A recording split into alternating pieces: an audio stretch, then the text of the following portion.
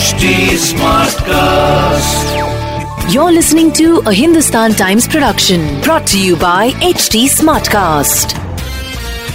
Global warming is real. Global warming का मतलब ये है कि हम सब as an entire race contribute कर रहे हैं, जिसकी वजह से ग्रीन हाउस गैसेज या पोल्यूटेंट्स जो हैं वो बढ़ रहे हैं और इसका असर तो होने ही वाला है.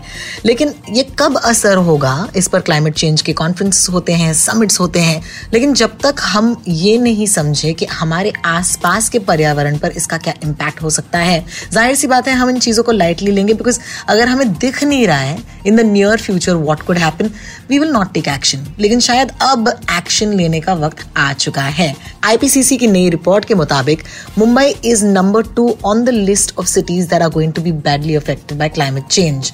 I know it might sound a little alarming, लेकिन आप प्लीज ध्यान से सुनिएगा, because at the end of this report Sachin हमें ये भी बताएंगे, Sachin Kalbag who is the executive editor of the Hindustan Times, कि इसे कॉम्बैट करने के लिए हम क्या करने वाले हैं. आइए सुनते हैं. Intergovernmental panel on climate change, ये ऑर्गेनाइजेशन ने मंडे को, सोमवार के दिन, एक नई रिपोर्ट जारी की जिसमें हमें पता चलता है कि मुंबई जैसे शहर में कितना असर होने वाला है मुंबई पर क्लाइमेट चेंज के द्वारा.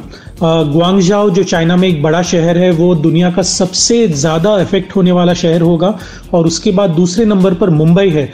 और जो दुनिया भर में 20 जो इम्पॉर्टेंट कोस्टल सिटीज़ हैं, यानी कि नदी या समंदर के किनारे जो शहर हैं, उसमें मुंबई सबसे ऊपर वाले शहरों में से एक है और पूरे दुनिया में दूसरा ऐसा शहर है जहाँ पे सबसे ज़्यादा इफेक्ट होने वाला है. साउथ एशिया में वो रिपोर्ट कहता है कि माइग्रेशन, यानी कि जितने भी लोग गांव से शहर में आ रहे हैं, जैसे गैंजेटिक प्लेन में, कि गंगा के किनारे Delhi, Lahore corridor, coastal cities जो हैं, चेन्नई, चिटगांग और ढाका जो बांग्लादेश में है, मुंबई जैसे शहर में काफ़ी एक्सपोजर मिलने वाला है क्लाइमेट चेंज के हिसाब से.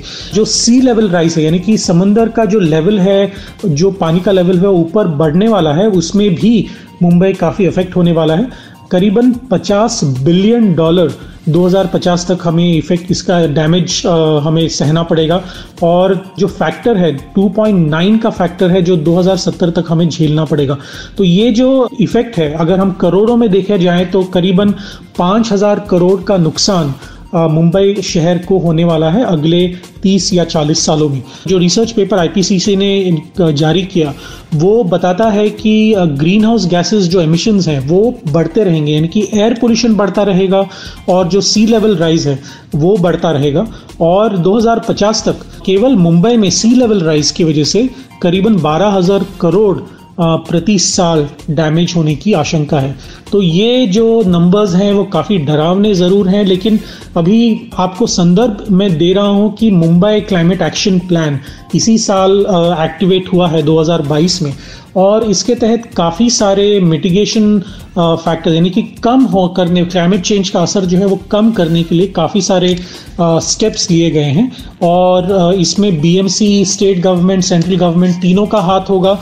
होपफुली अगर हम लोग यही आशा करते हैं कि हम मुंबई जैसे शहर में, एक महत्वपूर्ण शहर में भारत के लिए, जो क्लाइमेट चेंज का असर है वो कम से कम हो.